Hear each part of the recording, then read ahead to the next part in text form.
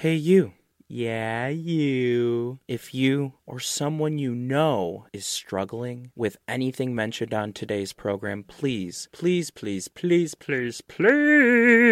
email me at authentic1@gmail.com. That's AUTHENICK1@gmail.com. I am available 24/7, 365 to help in any way that I can. I have resources, I have open ears, an open heart, and tons of hope. I've been freely given all these things and would love to give them to you. Be good to yourselves and each other. Follow me on Twitter using the handle @Authentic. And my dog Marla on Instagram at djmarla.gene. Before we get started today, I would like to tell you that suicide is mentioned multiple times in this episode. If you or someone you know is going to be triggered by that, or you're struggling with suicidal ideation, or you have a plan to commit suicide, please reach out, speak with a counselor today at the National Suicide Prevention Lifeline. Their number is 1-800-273-8255. That's 1-800-273-8255. Alcoholics Anonymous, or AA, will also be mentioned multiple times during this episode. The expressed views and opinions by the interviewee do not reflect AA as a whole. Please enjoy.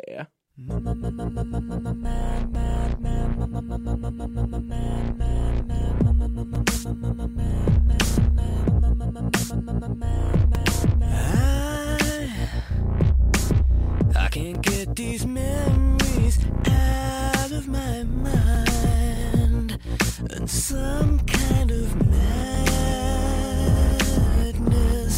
has started to evolve.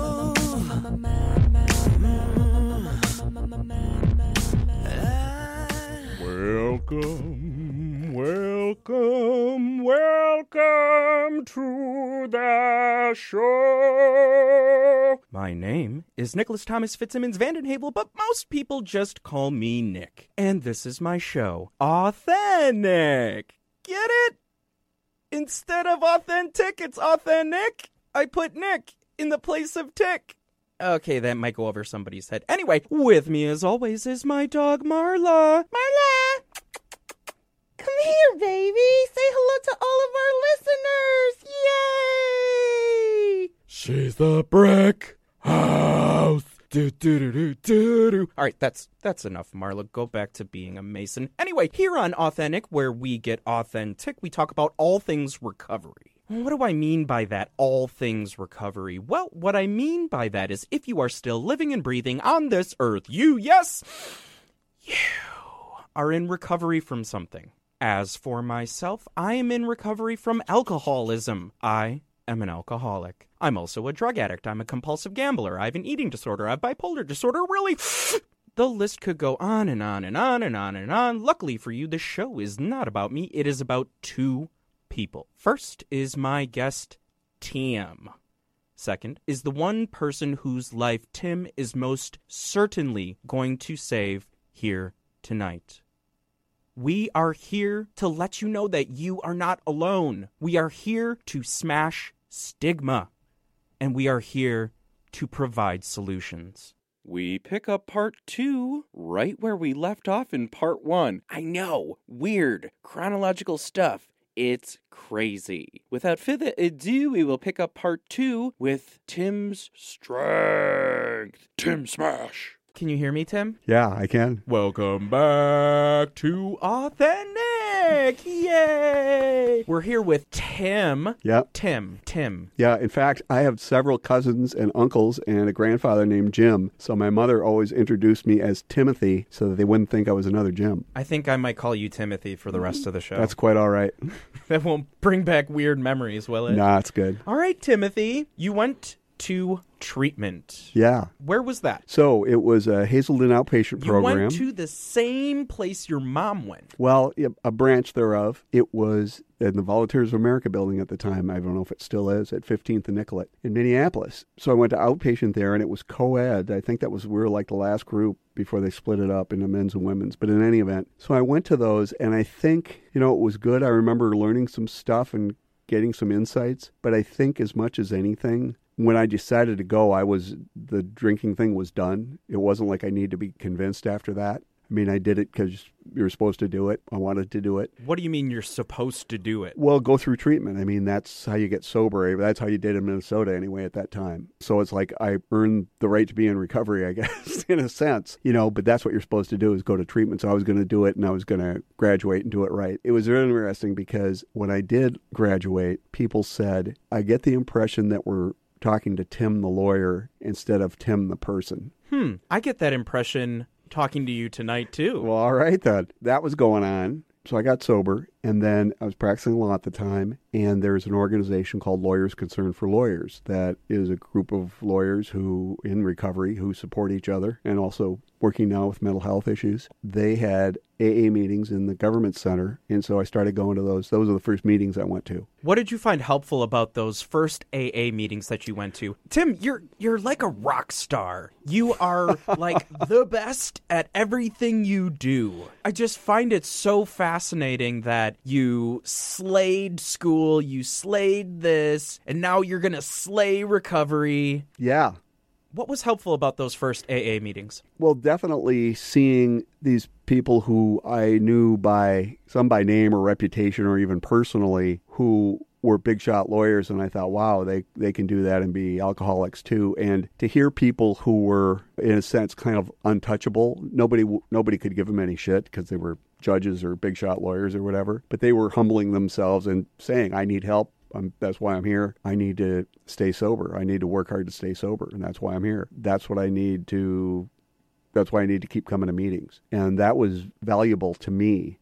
I went to those very consistently. I don't remember when I first went to other meetings, but I certainly did. I don't remember how long that was. Were there any individuals that were most helpful in those meetings to you? They talk about in AA finding a sponsor. It's important to find a sponsor, someone that's gone through the 12 steps of Alcoholics Anonymous, this program of recovery, one alcoholic working with another alcoholic. Who was that alcoholic working with you? I never really did that. I never did. I remember. That does not surprise me at all, Well, Tim. As You're I a like to rock say, star. those of us who really do know it all deeply resent those of you who think you do. And I think I remember asking somebody to be my sponsor, but never really went anywhere with it. Kept going to the meetings and everything. So this is 81. By 83, looking back, I think I was just horribly depressed. And there was a woman who was, I think, a therapist who was kind of the liaison person for Lawyers Concerned for Lawyers. And she said, maybe you should get therapy and refer me to a therapist. So in 1983, after I'd been sober about 2 years, I got into this men's therapy group, which was great. I mean, I really needed to do that. So getting into that, within the next 6 months, I decided I need to take my whole life apart. So I broke up with my girlfriend I'd been with for about 5 years, and I decided I was going to quit practicing law because I just felt completely worthless. Like I just couldn't do it.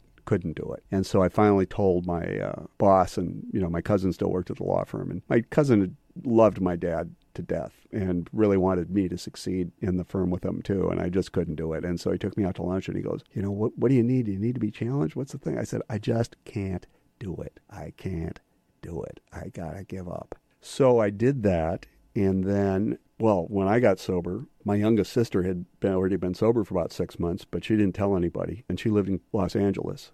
And so after I got sober, she and I started talking again because we couldn't stand each other when we were both drinking. But once we got sober, we got really close. She said, why don't you move out here? You can live in my condo, and we'll go to meetings and like that. And so I said, yeah, I'm going to do that. And then out of the blue that summer, so the summer of 83, that summer, the guy who'd been my best friend in 4th grade, who moved away that summer when I went to camp when I was 11, called me out of the blue. I hadn't talked to him in 20 years probably, and said, hey, I'm coming through town. Do you want to have dinner? And he had a company in Orange County, California, where part of what they did was they had a contract with a chain of restaurants where they would go, and whenever they were redoing a restaurant, he was the guy who went in and put the pictures on the wall, the little girl with the collie dog and the little shelf with the brass duck and 3 books and a paper flower. And he glued that stuff on the walls. And he got the contract because he kept his costs really low because he never stayed in motels. One guy drove and one guy slept in the back of the pickup truck on a mattress. Anyway, so he was coming through town. So we had dinner, and he said, well, if you're coming to California, come home. And I said, I was thinking about becoming a waiter. And he said, well, I ran restaurants. I can help you get a job as a waiter. I said, great. So November of 83, I loaded I quit my law office job and loaded up all my stuff in my 1976 Plymouth Arrow and drove to L.A., started working for Pat, lived with my sister in Alhambra, so I had like a 30-mile commute down to Orange County to work for Pat. And it was the greatest. It was like, I just felt great. And again, looking back now, it was, mood swings, certainly a big part of it. Was that ever addressed, Tim? Not later, much later. So dealing with all these mood swings. How were you dealing with those at the time then? Part of what I learned, I don't know if I learned it that early in therapy. Eventually, I learned to realize that when I went into the depressive episodes, in the past, it had always been, what made me think I could ever do anything? I'm obviously not capable of really doing anything. I have these moments where I'm deluded in thinking that I can do stuff, but I really can't. Why the fuck do I even bother trying? Eventually in therapy, I don't think this early in therapy, later on in therapy, I learned it's temporary. It will let go after a while. And I didn't recognize the hypomanic stuff. I just thought that was normal. I'm smart and fast when I go 90 miles an hour, and that's how it is. But the depressive stuff, I faked it as best I could, but I felt totally inadequate, totally powerless, totally... I remember telling somebody how much I made at my law office, and he goes, what the fuck are you working there for? Jesus Christ. And I didn't feel like... I didn't have the guts to apply for a different job, and I didn't want to try to do a different job because I couldn't do the one I was doing. Felt completely worthless. So anyhow, I went out and I'm working in Pat's warehouse and delivering stuff around in a truck and stuff like that, and it was good. And I went to tons of meetings, and needless to say, in Los Angeles, there's a bazillion meetings. So I went to a lot of meetings. One of the interesting things was, in meetings in Minnesota in the early 80s, pretty much everybody had been through treatment someplace. When I was in California, almost nobody had been through treatment. They just showed up at AA and got a sponsor and did 90 meetings in 90 days and like that. Met friends who I still stay in touch with. That was great. It was great. And it was great because I went to a lot of different meetings, so all different kinds of people. I mean, there was one where it was like you're at the board meeting of the country club. Everybody like dressed up fancy and like that. And there were more. My buddy of mine and I went to a Skid Row meeting. Went down to L.A., downtown L.A., and went to some Skid Row meetings sometimes. And Tim, what do you like most about AA? I feel like I'm home. It's where I belong. These are my people. This is me. This is who I am. This is what I need to be doing. Yeah, it's great stuff. Such a big part of AA is finding a power greater than yourself. Finding this sort of spirituality, whatever that may look like, whatever you want to call it, whatever you don't want to call it, it really doesn't matter. The point is that I have to believe, I have to have faith in something bigger than me that can help me, that can take away pain and loneliness and quote-unquote character defects. To me, then, I think it was just AA, that there is a place where I make sense, where I fit in, where I can tell the truth and people will still like me. That's what it was for me. Since then, I've come up with my own thinking about that. Do you mind going into that? Not at all. Not at all. What does that look like? Well, now the way I think about it, because I've worked as a counselor for a long time, so I work with a lot of people that are struggling with this stuff. And one of the things I would talk about is, the first 3 steps. I haven't got the power to fix myself. Second step, came to believe there was a power that could fix me. Third, made a decision to do something. And this is from a video I saw 100 years ago. And the guy said, okay, you made a decision. Now what? If you make a decision, open a bank account. How much money you got? Nothing. You got to do something. And that's what steps 4 through 9 are, as I understand it. But what I would say to people is, power greater than yourself. And so, where is this mystical power? And I said, I think... And again, easy for me to interpret AA my own way. But my thinking way that I think makes more sense for me, and I hope for other people, is I haven't got it myself. I need to get it from somewhere outside of me because I haven't got what it takes. I need it from somewhere outside of me. And it might be you and it might be the other people at the meeting. It needs to come from somewhere outside of me. I haven't got it on my own. I got to get it from somewhere else. And so in that sense, power greater than me, and easier to kind of handle as a power outside of me. So it's not so mystical and mysterious and unable to get a grip on it. What sort of people do you seek out in AA to get this help? I don't think I seek people out. I think I listen. It's interesting. Over the years, I've been to gazillions of meetings, and two people stick out that I never would have run into otherwise. One, I lived in St. Paul for a while, and there's a kid in a meeting who'd gotten thrown out of college for drinking. He was getting ready to go back, and he'd been sober for a year and a half or something. And then we were talking about the first step, it must have been. And he said, if my life is unmanageable now, it's not because I'm drinking, because I'm not drinking. If my life is unmanageable now, it's because I'm not living by the principles of the program. And I went, boing. Said, yeah, exactly. Another one was a woman in a meeting, and she said she had been sober for a while and started drinking again, and she was home drunk, sitting in her chair, and she said she thought to herself, maybe I don't care enough about myself to get sober. And I just thought, wow, sounds like a horrible place to be. I want to care enough about myself to be sober. Another thing for me that ties in with the idea of like a power greater than myself is the whole idea of spirituality. And in my mind, the definition I came up with to try to really simplify it is spirituality is what you believe in that will allow you to have the best life you can have. So it might be, I'm going to be a good Christian, so I'm going to follow the teachings of Jesus Christ and so on and so forth. And the way I would put it, as a counselor was, if you were going to be the best version of yourself, what rules would you live by? We talk about, well, I don't believe in God or whatever. And I go, fine, but everybody has a set of rules in their head that they're constantly measuring themselves against. Am I doing well? Am I not doing well? Am I being who I want to be? And I would say to people, if you were going to be the best version of yourself, what values would you live by? What rules would you need to live by? Up to more. And everybody comes up with the same list every time. Honesty, reliability, meaning my actions match my words. If I say I'm going to do something, I do it. Caring, loving, they all kind of mush into each other eventually. All those kinds of values that we all measure ourselves against all the time. My real belief is self-esteem is directly tied to that. You like yourself better when you're living up to your values. The more you're living up to your values, the more you like yourself. When you're violating your values, you like yourself a lot less. That's when you feel like crap. When you feel like I have let down everything I ever believed in and everybody who ever believed in me, that's when you feel like shit. The idea for me is there is a pretty clear-cut, concrete way for me to get better, for me to recover. I need to find those things out there that will give me what I need so that I don't use. And it's not the only thing, obviously, but it is essential. Without that, nothing else is going to work. And that's so much bigger than AA. Yeah, absolutely. It's just a way to live. Yeah. AA is just a subsect of this whole recovery process. Sure. Wherever you are in your recovery journey, like I say in my intro, if you're still living and breathing, you're in recovery from something. Yeah. And all AA really provides is a recipe. And if you feel like bacon, come on in. That's a great thing. And needless to say, over the years and from time to time and always, there are people who are complaining about AA and, oh, geez, they make you got to believe in God and all this kind of stuff. And I just go, it's interesting. I had an counseling intern, and we were talking about AA, and he said, well, but you got to do, and I said, show me one place in the book Alcoholics Anonymous where it says you got to do anything. You don't got to do anything. If you want what we have and you're willing to go to any length to get it, then you're ready to take certain steps. And to me, as a counselor, people would say, well, how do you know if somebody's going to make it? And I go, I don't. But what gives me the most encouragement for somebody, the most optimism for somebody, is when their actions and their words say, I'm going to do whatever it takes. We can get to it now. My idea of hitting bottom is there is no bottom.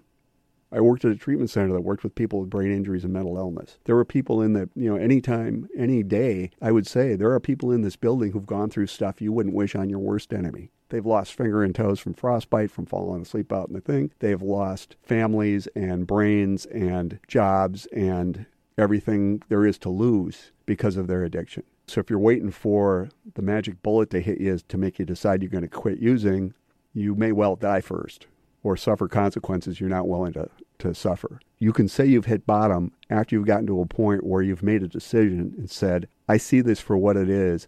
I'm going to do whatever it takes to not go back there. Then you can say you've hit bottom and you're moving toward recovery. That's how I see it. Tim, what sort of help do you receive from the people you counsel? Incredible. I mean, to a large extent, I'm not working as a counselor anymore. I left there in May. Seeing them struggling with these ideas, saying it, I hear myself sometimes, which is a really valuable thing. One of the things that comes up is clients will say, well, now that I'm getting cleaned up, I'm going to straighten out my girlfriend or my dad or my cousin or whoever. And I always go, the thing that's most likely going to get them to do something different is seeing you being different and having a better life. They're going to want what you have. Seeing people get better is the greatest because people say, wow, it must be horrible. And I go, yeah, it sucks a lot of the time.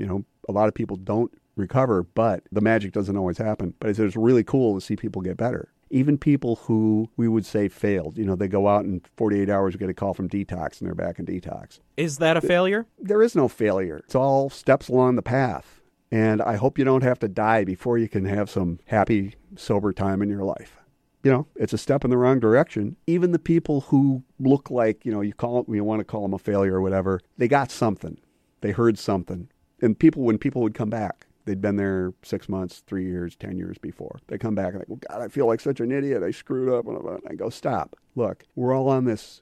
I stole this from Gloria Steinem, who I got to see speak in 1983. Wow. There's an upward spiral of recovery. As we go around and around, we bump into the same issues. But as we progress, we gain some more skills to deal with those issues each time we go around. We all, in the process, fall back from time to time. In my experience, I've never seen anybody who fell all the way back to the bottom. They fall back part way and they get caught or they catch themselves and they get back on track and can keep moving forward if they decide they want to. That, I think, is the accurate metaphor about it.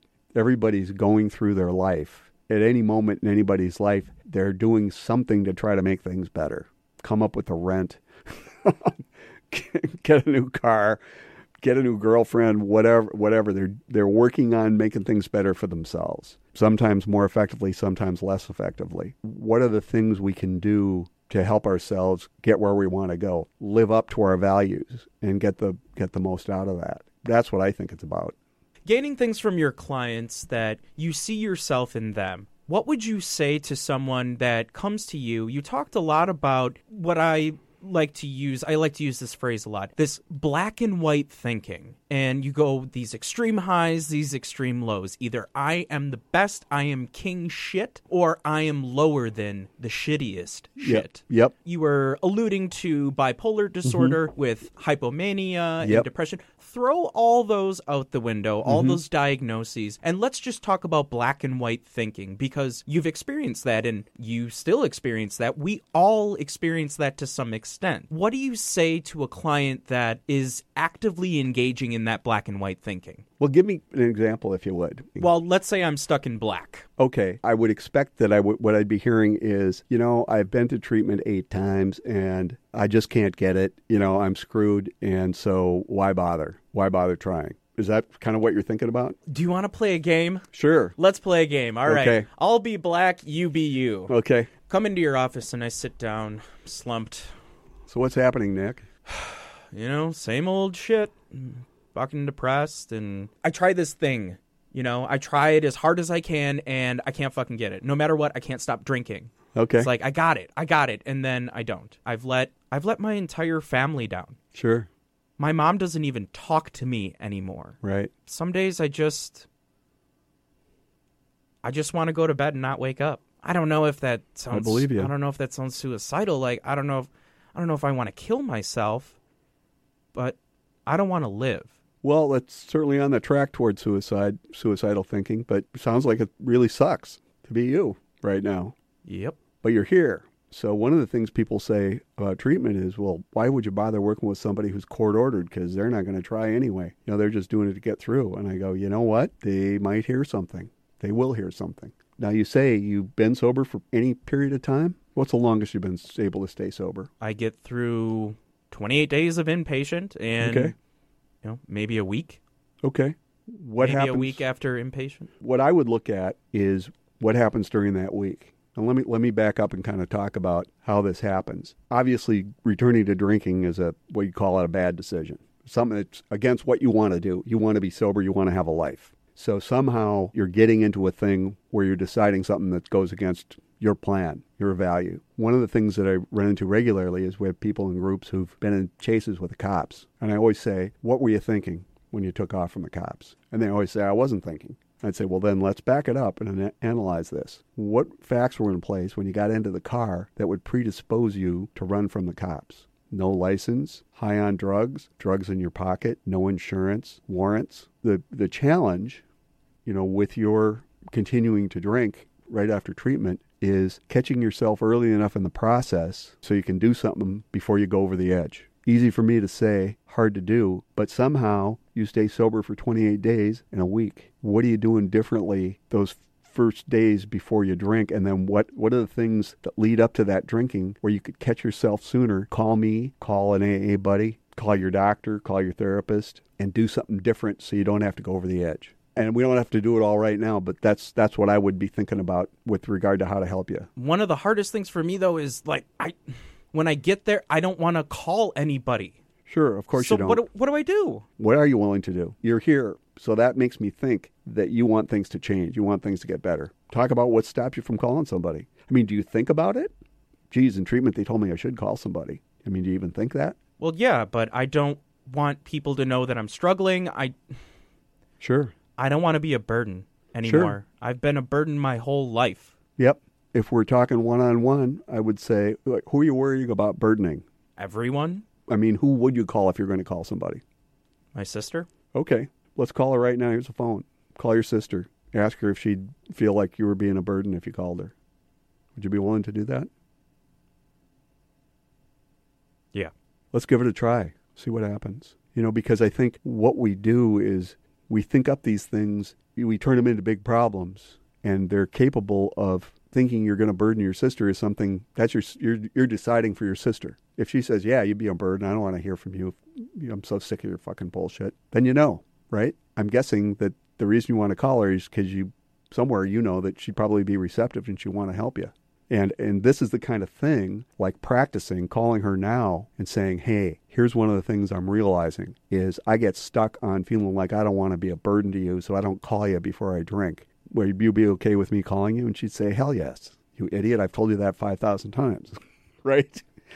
But those, little pieces, again, the thing like somebody being court ordered to go to treatment. I mean, some people come to treatment and they've already made up their minds. They're on the road to recovery. Some people are ambivalent, stages of change, and they're ambivalent. And there are people who don't really want it at all, but they could have come here or they could have gone to jail and they came here. For some reason, they wanted this sounded a little better than jail, and they could say, well, hey, at least I'm going to be locked up and I got better food and stuff like that. But nonetheless, they're here. And you or you, they might look at you or you and go, I'm definitely smarter than that guy, and he's making it. What the hell is the matter with me? He might look at any one of you. He might connect. One of the great things in treatment was seeing people who you would expect would never want to be in the same room with each other, becoming buddies and supporting each other and pumping each other up. We are people who normally would not mix. Absolutely.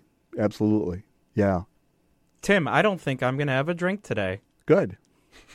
I support you in that. Thanks, Tim. You got it, man. You're such a good counselor. Why'd you quit? I'm old. I get to retire. Oh God. I'm gonna be 69. Good Talk about Lord. taboos. Oh, that's a good year. Talk about taboos. I'm gonna be 69 in February. I've heard some good things about 69. Yeah. Well, we'll see. Well, we'll leave that where it is. I don't think my mom wants me to talk about that. Okay. Have you ever gone to Al-Anon? Yeah. Okay, could you explain real quick to those out there that are listening that don't know what Al-Anon is versus AA? Al-Anon is a offshoot of AA. I think it was actually started to some extent by Bill Wilson's wife, one of the founders of AA, and some other people. Back then it was kind of presumed that alcoholics were male. They were all, basically kind of middle-class white guys, middle-aged, middle-class white guys. Over time, their thinking expanded where maybe young people and women and other kinds of people would want to get sober too. But Al-Anon is an organization where the friends and relatives of addicts and alcoholics to get together to support each other in dealing with those people, the addicts in their lives, without going crazy themselves. One of the things that, I haven't been to a lot of meetings. One of the things that stuck with me is the idea of what they call the 3 C's. I didn't cause the addiction, I can't control it, and I can't cure it. And basically, for instance, as a counselor, people would call me and they would say, hey, my husband, brother, daughter, son, girlfriend is drinking and I'm trying to stop him and I can't stop him. What should I do? And my first statement is get the hell out of the way, because that is a freight train that will run you over and kill you. So get the hell out of the way and go to Al-Anon. Of the many people I've suggested Al-Anon to, an amazing number have said, I went once. It was just a bunch of women complaining about their husbands. I'd say, well, you got to keep going. And, so the rule is, how long do you got to keep going to Al-Anon? Till you want to go. You know how many Al-Anons it takes to screw in a light bulb? Never mind, I'll just sit here in the dark. But that's what it's about, is getting caught up with addicts and realizing that, if your person you cared about had cancer, you might decide, well, I got to fix them. Most of us know that's pretty unrealistic. We need to get them to doctors and healthcare providers who know how to deal with that. I don't. But with addiction, for some reason, we think that we can intervene and fix them. As you learn more about it, you can find out that that's probably not going to work, and it's going to make you crazy in the meantime. One of my sisters, kid went through treatment a few times, and she became the queen of Al-Anon, as I described her. Is she the one that left the pamphlets around? No, that was a different one. And at one point, I was at her house, and she was talking with one of her Al-Anon buddies, and the woman was complaining about having to go to this meeting and that meeting. We got to pay for this, and we got to pay for that. And my sister said, "You know what, Sue? Sometimes being part of an alcoholic family is really fucking inconvenient." And an interesting thing too is in Al-Anon, in AA, it's been my experience that people are willing to yuck it up about obnoxious drunken behavior. And for the people in Al-Anon, it's not funny. In a similar note, I went to some, and I don't know that there are many around anymore, if at all, but there were kind of a movement about adult children of alcoholics. And that was one where I remember going to a meeting, and this woman said, "Hey, I've been the treasurer for the last 3 years, and my job changed, and I really haven't got time to do it anymore. Well, I'd like to give it up and then pass it on to somebody else." And in an AA meeting, my experience has been, if Susie says, "Hey, I need to give up being the treasurer," so then you say, "Okay, hey, I nominate Nick to be the treasurer." And everybody goes, "Yay, Nick!" And you're the treasurer. Fuck.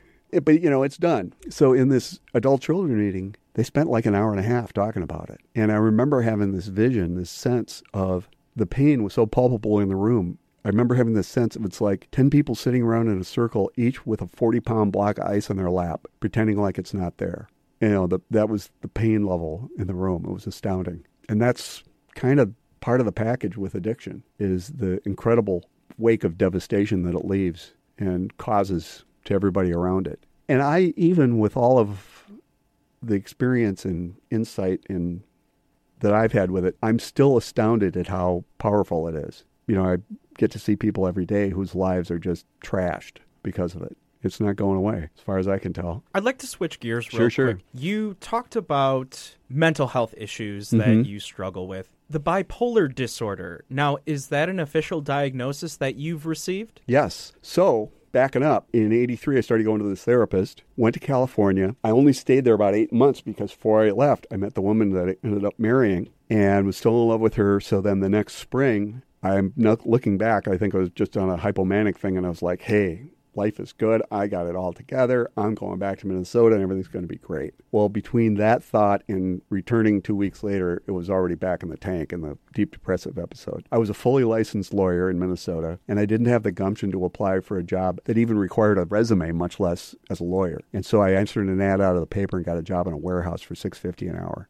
First few months of that, we were delivering file cabinets to an accounting firm in St. Paul, and I'm wheeling them down the hall in my shirt with my little name tag on it, and I look up, and there's one of my law school classmates standing there. And I said, "Hi, Larry. How you doing?" And he said, "Hi, Tim. How are you doing?" And I said, "I'm okay." And it was true. I was feeling good about myself. That was a good thing. What do you attribute that to? Again, kind of hypomania kind of thing. But I mean, I felt like I was doing what I could do.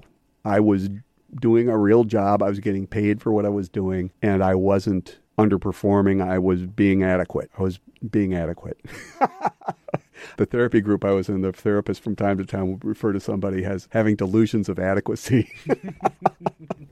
But I think I was really feeling like, this is okay. This is good. I'm being a normal human being. Then, over the years, I stayed in that therapy group, and over the years, learned more about, learned insights like my depressive episodes aren't going to last forever. I don't think I ever caught on to the hypomanic stuff till later, realizing they weren't going to last forever, and I could come out of them, and it wasn't really who I had to be all the time. What sort of skills and tools were you using to get out of that? Breathing exercises? I don't recall. I think it was just stuff that I was learning by being part of this therapy group, from hearing other guys talk about it and the therapists talk about it. One of the things that happened when I had the first meeting with the therapist, I was kind of applying to be in the group, and I'd been keeping a journal. And I was reading through the journal, and I got to a point, and he said, stop, back up and read that last paragraph. And I said, what it said, I wrote, I feel like a kid with a broken heart. And he said, let's talk about that. Yeah, I don't remember anything in particular, but I did gain some knowledge. But anyway, after several years, so now we're getting close to 1990, and he said, you know, you're getting better at it, but it's still really a problem for you. Maybe you should see a psychiatrist. So I did.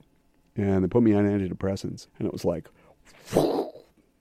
wow, now I feel great. I can do anything. So I decided to leap back into practicing law. And before that, when I quit back in 83, I was like, no way, no how, never going back. But now I decided I was going to. And I launched myself into it. It went pretty well for a few years, and then I got caught up in the hypomanic thing. And I mean, thinking of, just as I was driving here, I was thinking how to describe it. And my former wife wrote me a letter at the time saying, you know, you're acting like an addict. Yes, absolutely. And I think what I got was, instead, it was like, I can't quit. I'm not going to quit.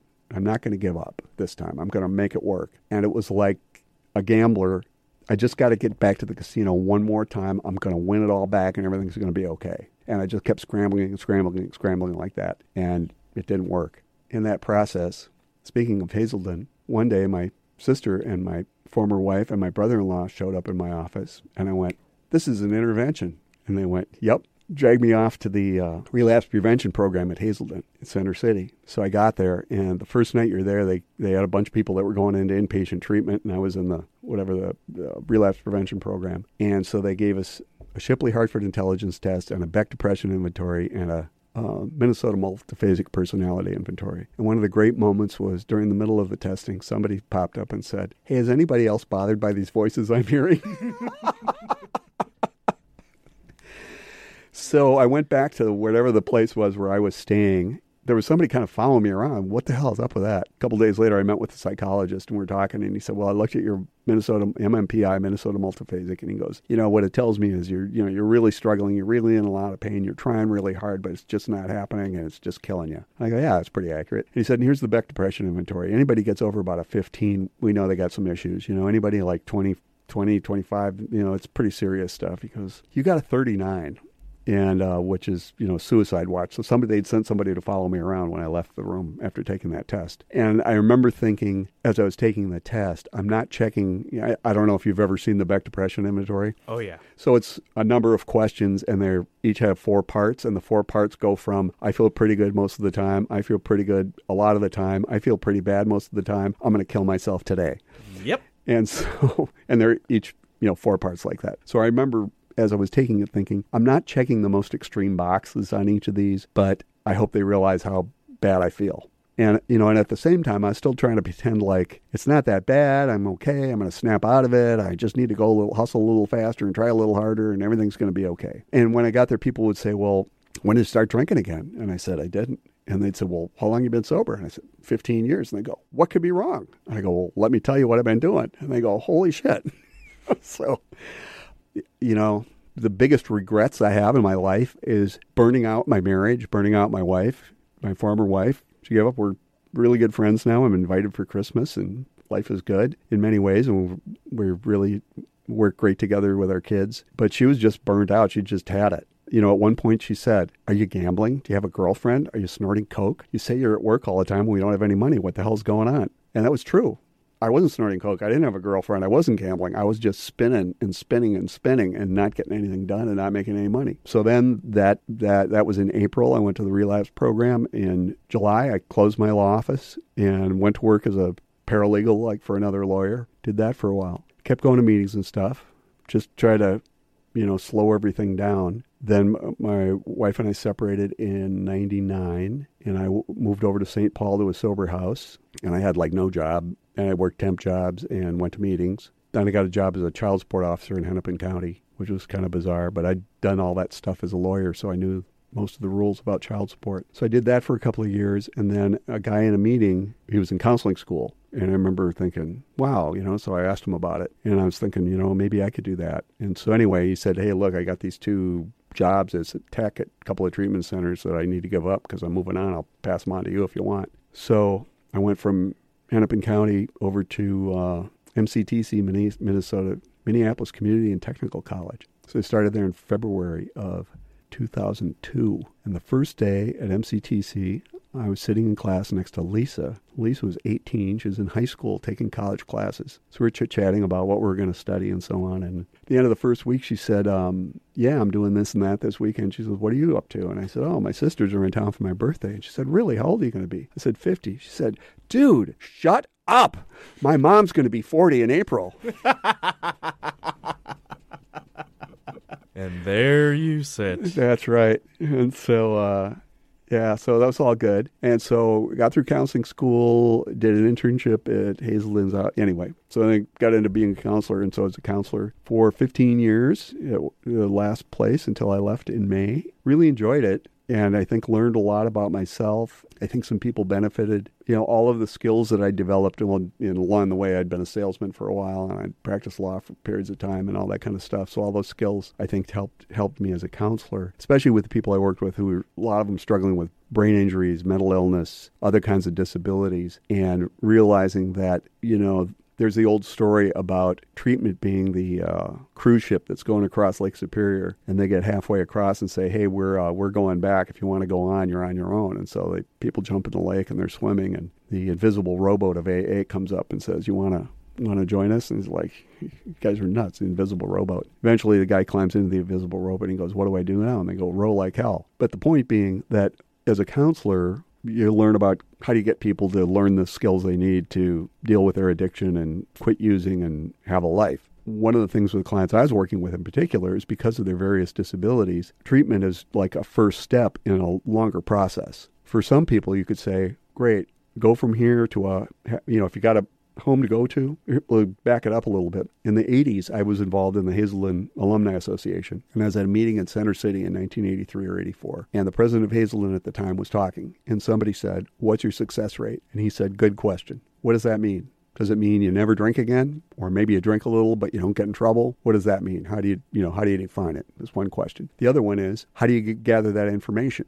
He said, we call people 6 months or a year after they leave treatment. Most of them we don't get a hold of. The ones we do get a hold of, there's no reason to doubt them, but we have no way of verifying what they tell us. Yeah, I mean, there are ways of probably measuring that, but it's not easy. And he goes, here's how I think about it. Give me a 42-year-old white male, intact job, intact family. It's really good. You deviate from that in any direction, it drops off. So if you're leaving treatment and you've got a good job to go to and a supportive family, those kinds of things, and I always say enough dose of you and your wife can go to Hawaii for a couple of weeks and talk about your treatment experience. In many ways, it's going to be easier for you to succeed. People with brain injuries, with mental illness, with dropped out of 8th grade, never, 42 years old, never had a W-2 job, those kinds of things need more. So be easy to say, okay, go to treatment, go home, go to meetings, get a sponsor, or maybe go to a halfway house for 90 days. Well, that presumes that at the end of 90 days, that person is going to be capable of living independently and being self-supporting. And for a lot of people, that's not realistic. Other steps like getting them caught up with the systems, things like caddy waivers and things to get them into supportive housing and other kind of programming that they need to succeed in life as well as recovery, and give them enough structure so that they can focus enough on recovery. If you're homeless, it's pretty hard to focus on what does God want me to do today in my life in recovery. It's that much harder when there are those kinds of distractions and day-to-day struggles to get along with. A lot of what I was able to do was really find those resources, find those places, assisted living places and group homes and places like that. But, it takes more work. And some counselors would say, well, I didn't go to counseling school to be a social worker. What the hell?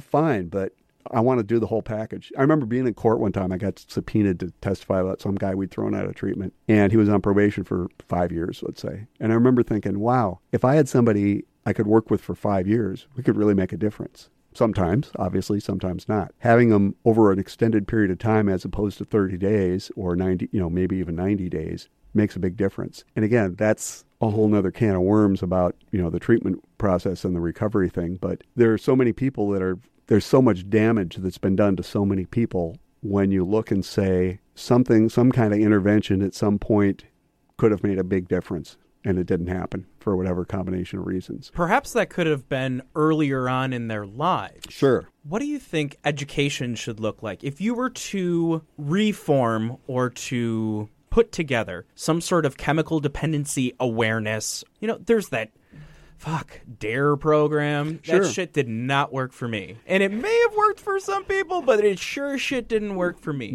My thought is anybody over the age of 12 who's wearing a DARE t-shirt is probably a drug addict. Probably. I mean, you can find them at like thrift shops and stuff, and people wear them as a joke when they're smoking a joint. Yeah. What would you put into place? Boy, I don't know. I have never thought about that hard. It would be really, I don't know. It'd be really hard. I guess At what age do you think that information should be introduced? really early, grade school for sure.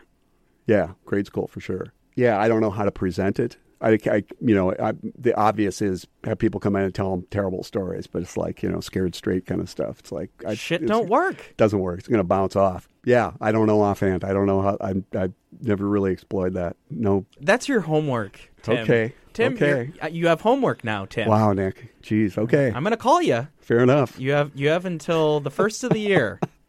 All right. And if you don't have any answers, I'm not going to publish this episode. Oh no. I know. Don't cry. Oh, We didn't okay. waste our time. I got a lot out of this. Oh, good, And we're not good. even close to being done yet. Good. I have a couple more thoughts. Oh, good. Here's one of my I thought you were going to share them, and then you just kind of stopped talking. Well, here's one of my favorites. Okay, hit me. Triggers. What's a trigger? Well, it's some observation, some message we get that encourages us to use. People will talk about, seeing. In fact, there was a counselor I worked with who had a whole collection of pipes and bottles and what do they call them, roach clips and all that kind of stuff. And she would, have a meeting, have a group where she'd put them out in the room, and people would say, "Well, I can't see that because that's a trigger." You go, "Well, you're going to get triggered sooner or later. Let's deal with it now. Let's check it out and deal with it." Long story short, one day we were at a staff meeting and she said, "Hey, the maintenance people threw out all that stuff. I don't have my trigger stuff anymore for the trigger meeting." And we're like, "Oh, bummer, The next day, I'm in our nurse's office and look into one of my colleagues' offices, and there are two big handles of vodka. One's empty, one's about half full. And I figure, must be part of the new trigger group. So to be a jokester that I am, I grabbed the one that was half full and pulled it up and slammed it in my face. And as it hit my face, I went, "This is real vodka. It's not water." In front of my boss and the nurses. So the nurses gave me a breathalyzer and I passed. So life was good. And the guy whose office it was in, it said that as I was walking in and picking it up, he was felt like he was moving in slow motion to say, "No, don't do that." Anyway. So anyhow. So you got a free lapse. I did. Well, kind of. I didn't even drink any. But anyhow. So the trigger thing. So people would talk about triggers. Or you're going to show a movie. Well, I can't watch a movie about meth because, it's going to trigger me. And I go, well, let's trigger you and deal with it. One day, a couple of years ago, I'm in a group. And there's a guy there, and he strikes me as somebody who really doesn't take it very seriously. And he's been in our treatment a couple times before. And he goes out and he's drinking pretty soon, and he's drinking quarts of vodka. And then finally something happens, and he gets thrown back in. And so I was talking to him, and he was in a group, and I said, "Hey, you ever been to AA?" And he goes, "No, it's a trigger." And I just looked at him for a second. And I went, "You're the trigger." And I think that's the case. We have to give that roach clip, that Budweiser sign, that whatever it is, the power to trigger us. We have to invest. We have to identify those things as the things. It's like identifying, status symbols or things that I relate to that that affirm my identity or affirm my reality. I'm driving a 2006 Chrysler minivan at the moment, but hot cars mean things. I've read where they've done tests on guys' heads, and mostly guys are into cars. And guys' brains light up when they see cool cars. I like to resist that, but I dig cool cars. I like cars too. What's that all about? What's the point? Advertising and salesmanship and all that kind of stuff. But why should I be reacting to cars? One of the things I remember years ago, there was a Cadillac commercial, new Cadillacs, and the song played over it was a Led Zeppelin song.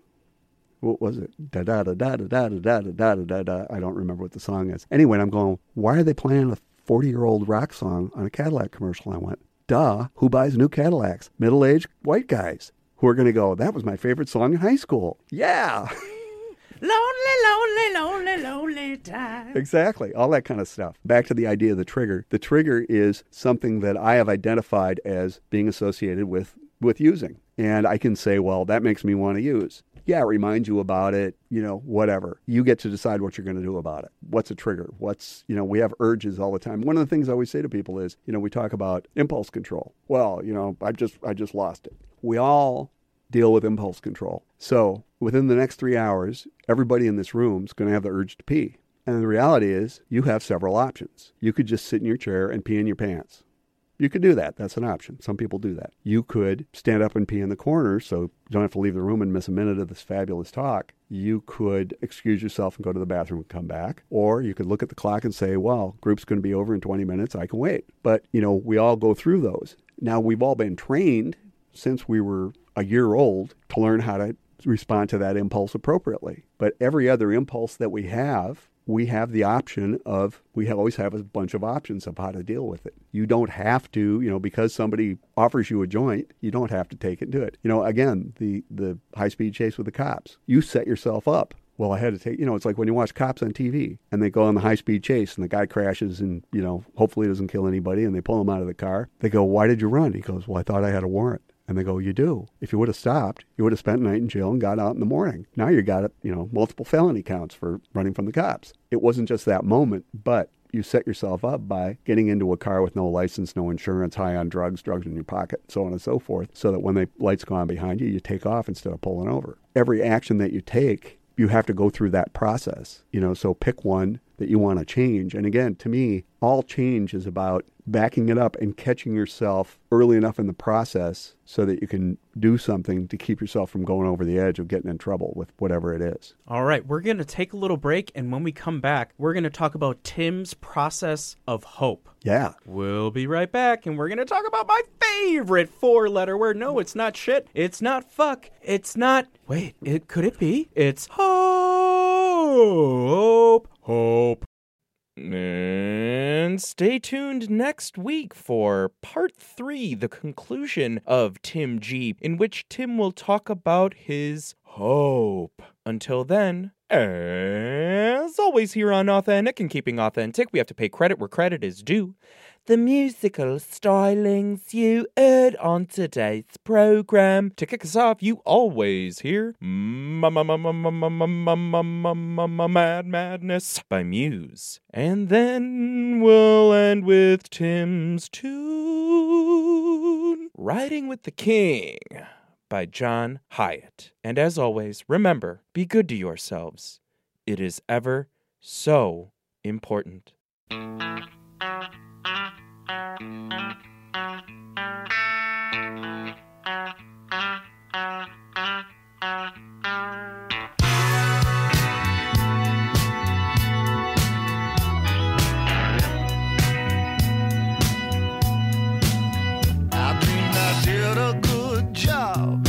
Got well paid, blew it all at the penny arcade.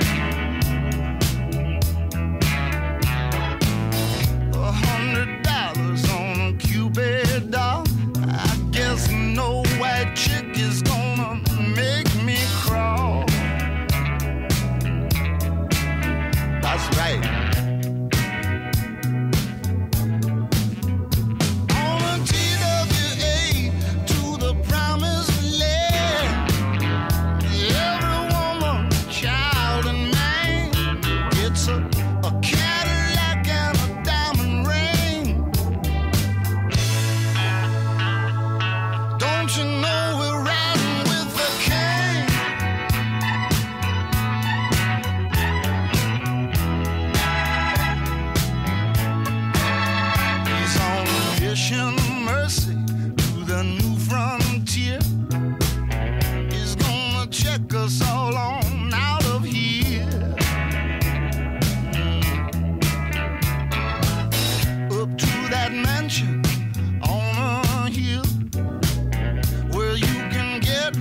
Prescription